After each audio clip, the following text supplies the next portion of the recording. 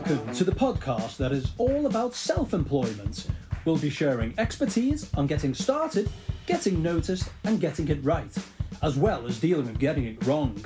Your host, Julia Kermode, will help you get ahead so you get the success you deserve. Welcome to today's podcast. I'm really pleased to have with me Martin Barnes, and we're recording a trilogy of special episodes which are all about how to enjoy pitching, which is obviously a large part of working for yourself and getting kind of more clients on board. And so a little bit about Martin, and I'll let him add to the intro in a second.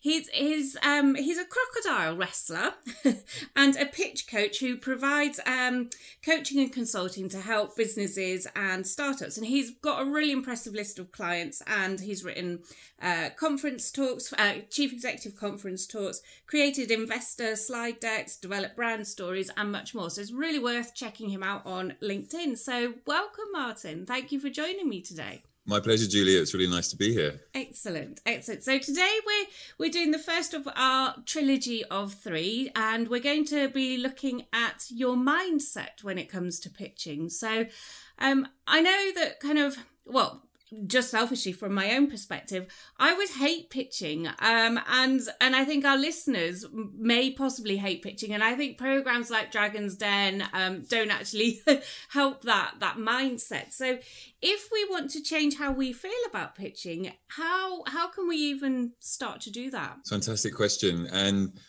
I've been there as well. So for a long time I had a lot of anxiety about pitching, and I didn't enjoy it, especially when it was about myself and my work. I felt a lot of pressure and a lot of stress. And I think it's actually totally the wrong way to think about it. And we were actually born to pitch. Okay. Every single human, it's in our DNA to, first of all, listen to stories, be the audience of a pitch, and then also to tell stories. And a story I tell myself is that this all started way back when we were nomadic tribes of cave people, and we existed off the land. We were little communities surviving the seasons, and cave paintings to me are the world's first ever PPT slide. Okay. Now I like that. I really like that. So it's been around forever then, pitching. 100%. Like I haven't done any academic research on this, but it's really just a story I tell myself. When I look at cave paintings, you have images of animals, you have images of landscapes, you have little figures, you have people putting their hand and sort of creating a self-image. And I look at that as the first sort of entrepreneur stroke startup stroke founder stroke creative. Somebody had a message they wanted to communicate to the tribe about survival, about hunting, about where the next meal was going to come from. And if they just went out willy-nilly without any planning, they wouldn't succeed because they wouldn't know what each other was doing. And so when I look at those cave paintings, I'm like, it's a slide from a corporate presentation. It's a slide from a sales deck. It's somebody saying, this is what we need to do together. Yeah. And if we don't do it together, we're going to fail. So it's problem solving and it's communication. So I kind of imagine like the torchlight and like 2 people stood in front of the image on the wall. The rest of the community huddled around listening, and they're telling stories and going, this big animal with the big tusks and the lots of hair that runs in a herd, we need one of those tomorrow. So you're really good at running. You're going to sort of move it in the right direction. You're really good at throwing the spear. You're going to go in for the final blow. You're the really strong guys. You're going to drag it back to camp, and you're the person who's really good at like processing it. You're going to help us survive. And everyone went, okay, I know my role. I know what I have to do, and I know why we're doing it. So that to me is a fantastic way of sort of saying, pitching's just about communication and about having a problem in front of us, having an audience that wants to deal with that problem, and making sure that you're communicating it in a way that people can take action. Okay. So in other words, rather than get het up about it, it's just a means of communicating then. Yeah, exactly. But it has a performance. Okay. Because within arm's reach if anybody who's listening right now looks around them, they probably have a laptop, a tablet, a phone, a telephone, a TV. We have all of these devices around us. So information is not the problem. Okay. It's what we do with information and how we process it, understand it, share it, receive it, and what we do next. Yeah. And there are loads of people in this field of pitching, presentation, storytelling, coaching. A lot of people come up with the same sorts of advice because they've had similar experiences, that ultimately everything is a pitch. And a big pressure that we put on ourselves is the pitch we're telling ourselves in our head about our own ability. Yeah. Okay. And so, the things we tell ourselves about our own ability actually is probably a big hurdle for some of us. How do we get past that? How do we convince ourselves that not to listen to what we're telling ourselves, if that's not too confusing a question? No, not at all. No, I mean, the voice in our head is the one we carry around with us 24/7. And it sees our weaknesses, it sees our flaws, it sees our vulnerabilities, and it's the loudest voice, yet it's often the most destructive. Yeah. And we need it, but we give it too much priority. And by making it too important, it stops us getting in the way of what we really want to try and achieve. And so it's a bit like deciding to get healthy or eat better or, build new habits. You've really just got to start. And that sounds so easy to say. And I have so many things that I'm struggling to finish. And I think everybody finds things easy and everybody finds things difficult. And, there's the cliche of move out of your comfort zone. It's a cliche because it's true. You have to just embrace the moment. And, I often think, again, like I love telling myself stories. Not all of them are productive and useful, but you don't communicate your ideas. They swim around your head like a goldfish.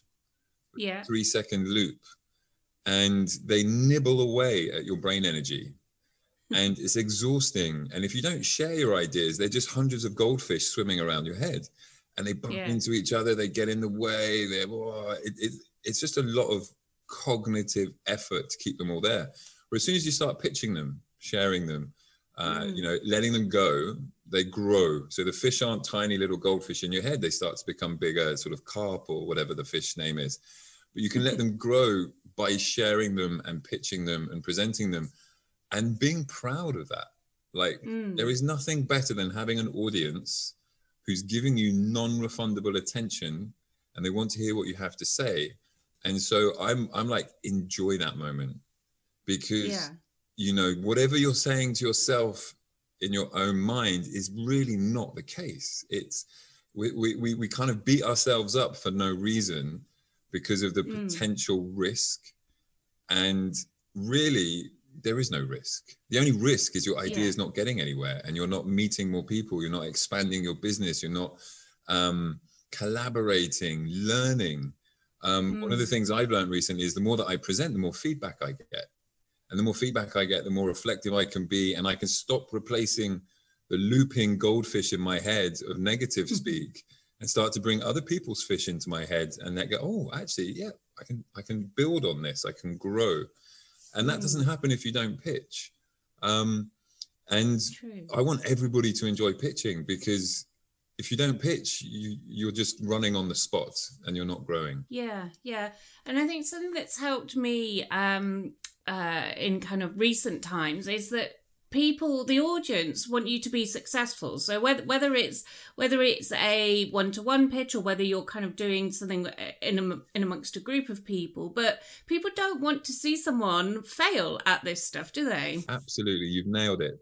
The audience is there because they want to benefit and they want to see you help them benefit.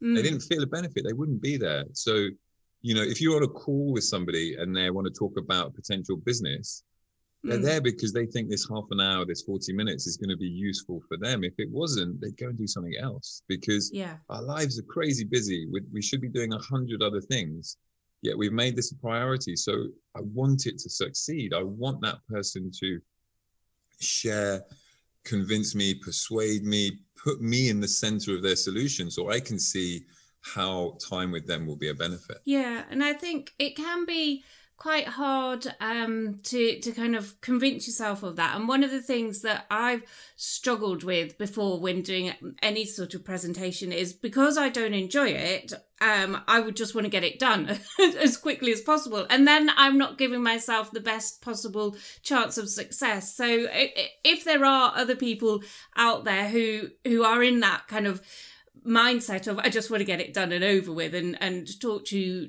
quickly or whatever, how can people like that kind of pause, really? I mean, any ideas as to how they can do that? You gave us the answer. It's about pausing. Yeah, slowing down. The more it's like a pitch is not a sprint.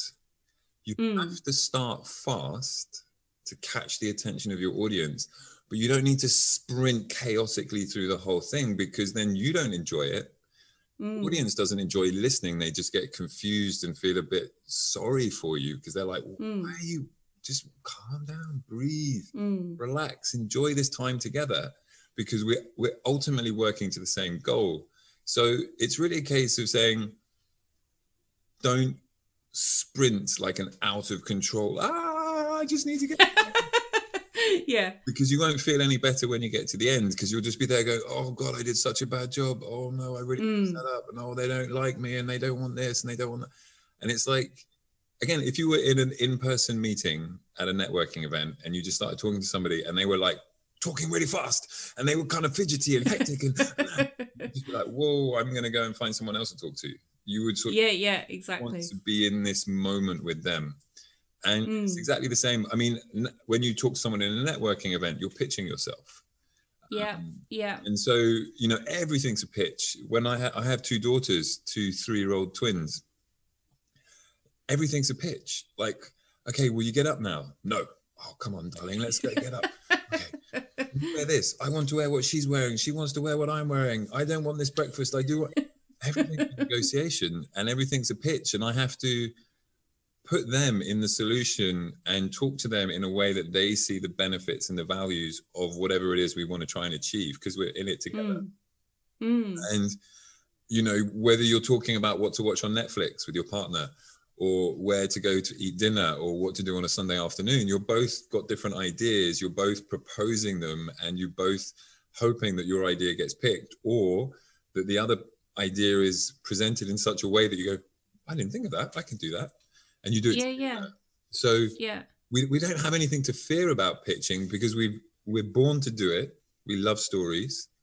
We love telling stories if we feel comfortable. And I think the mindset issue is just how do you make as many situations comfortable for yourself as possible?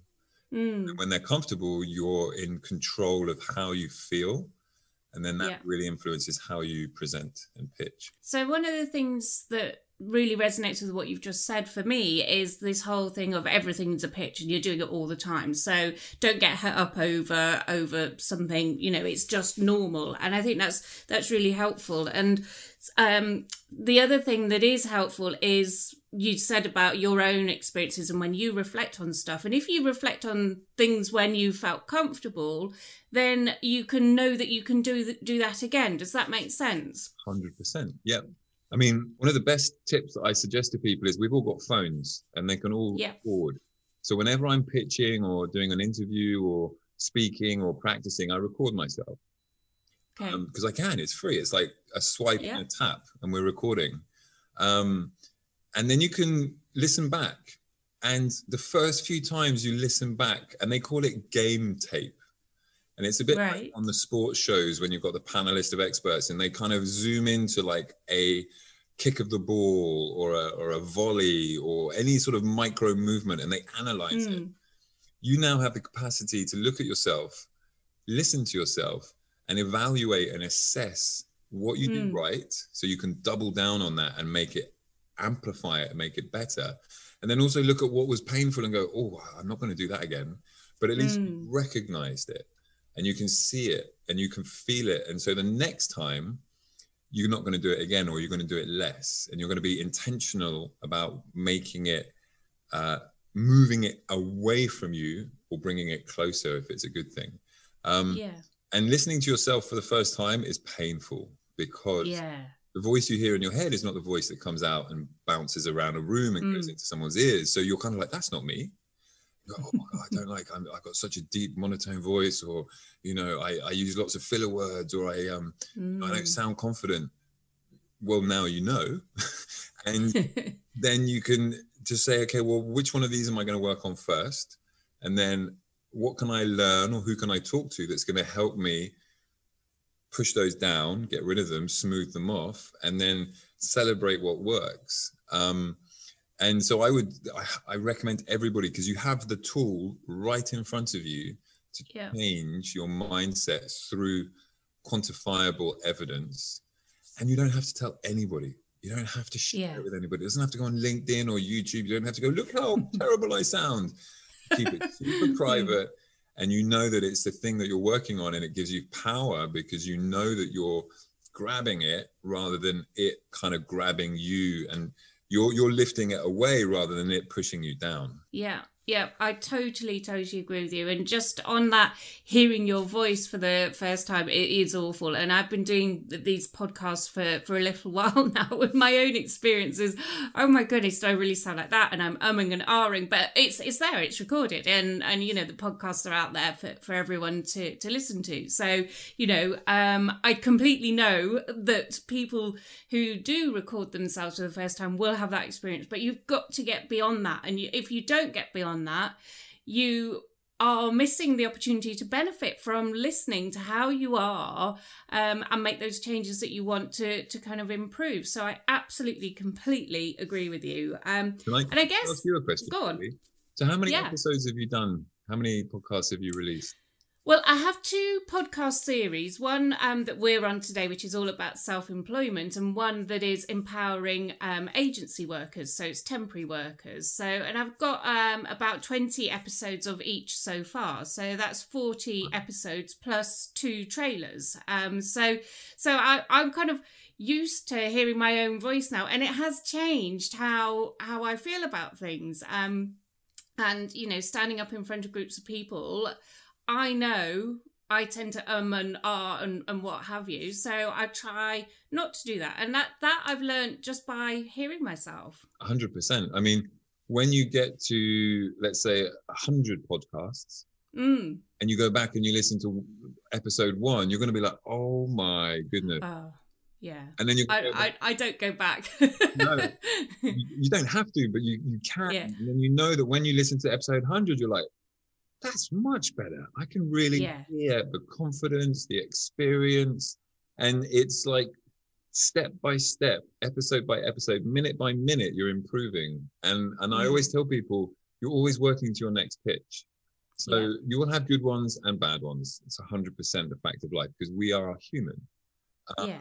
But by not embracing that next challenge, you're never leveling up, just a tiny percent. And there's some thing I saw on LinkedIn the other day. It's like 1% improvement every day compounds to be some crazy amount of like 3,000 or 36,000% improvement. Wow. Because 1% every day is compounding. And, you know, we were told that at school. We tell our kids, we tell our nephews and nieces, we tell all these young people, we forget to, you know, reinforce it for ourselves, that it's just a bit of daily effort. Within. And I mean, I was going to ask you what people can do to boost their confidence, but we've probably covered that a little bit. Or is there kind of more that they can do? I mean, for me, I guess it's about experience and kind of knowing that you are improving. But also the other thing that really resonated was what you said about everything being a pitch. And so the more you can have that mindset, the better. And all of those things must then improve confidence. Absolutely. Well, there's 2 things I'll really share. So to improve how you physically feel with your voice, you have to do warm-up exercises. Brilliant. And wake your body up. So if you just go from statically sitting in a chair looking at your laptop to presenting, you're going to warm up in front of your audience. So the most impactful moment is going to be where you're warming up, when you should actually be totally limbered up and ready to go. And I'm not going to give too many tips on this. The only tip I'm going to give is to go and search Jimmy Cannon on YouTube. But he's a friend of mine, and he's a voice coach, and he helps people with public speaking and find the power of their voice. And he was a jazz singer for 20 years. He's a performer. He's been on TV. So Jimmy Cannon, he's a super nice guy. And he has so much about how to get rid of stutters, how to get rid of your ums and ahs, how to find the power of your voice. And it's not just through he's read somebody else's blog post, but he knows about all of the medical terms of the bits in your throat and how you need to warm them up. So check out Jimmy, and he will really help people a lot. And then to add on that, I would say that having a series of rituals. How do you get ready? So what kind of margin do you have before showtime? Like when you're on a Zoom call, are you set up 10 minutes before the scheduled call? Are you all plugged in? Is everything charged up? Do you have your glass of water? Are you sitting in a comfortable chair? And are you doing the same thing every time and getting onto autopilot so that you know that when the red light goes record or the people turn up, that you are ready to go? Because if you don't have those rituals, the anxiousness just compounds the way, and you start feeling really bad. And again, you're warming up and settling down in front of people when you should be doing that before. So rituals and habits, and they can be simple, they can be complex, they're personal. You don't need to share them with anyone, but you just need to make sure you do them the same way. I really get that as well, because I've turned up to give presentations and something's happened and I'm not in the best frame of mind. Perhaps I'm in a rush, perhaps I've got stuck somewhere, got lost even on way or whatever, and you just don't give yourself the best chance. And why would you do that? So completely get in place these rituals and give yourself the best chance of success. I completely love that. Time has really flown because we want to do 3 short episodes. So have you got any final thoughts to finish off with? Enjoy pitching. Love it. Well, I'm not saying I love pitching, by the way, but enjoy pitching, totally. So we will call it a day there for now on mindset, but just for our listeners so they know what's coming in our trilogy, we're also going to be discussing storytelling and visuals. So do tune in to the next few podcast episodes, and thank you so much for joining me, Martin. My pleasure, Julia. It's been super fun. Thank you for listening to All About Self-Employment, hosted by Julia Kermode. For more information on today's discussion, please visit iwork.co.uk, where you can also join our growing community. We hope you enjoyed today's episode, and if you did, then we would love you to subscribe, rate, and review our podcast. We'll be back at the same time next week.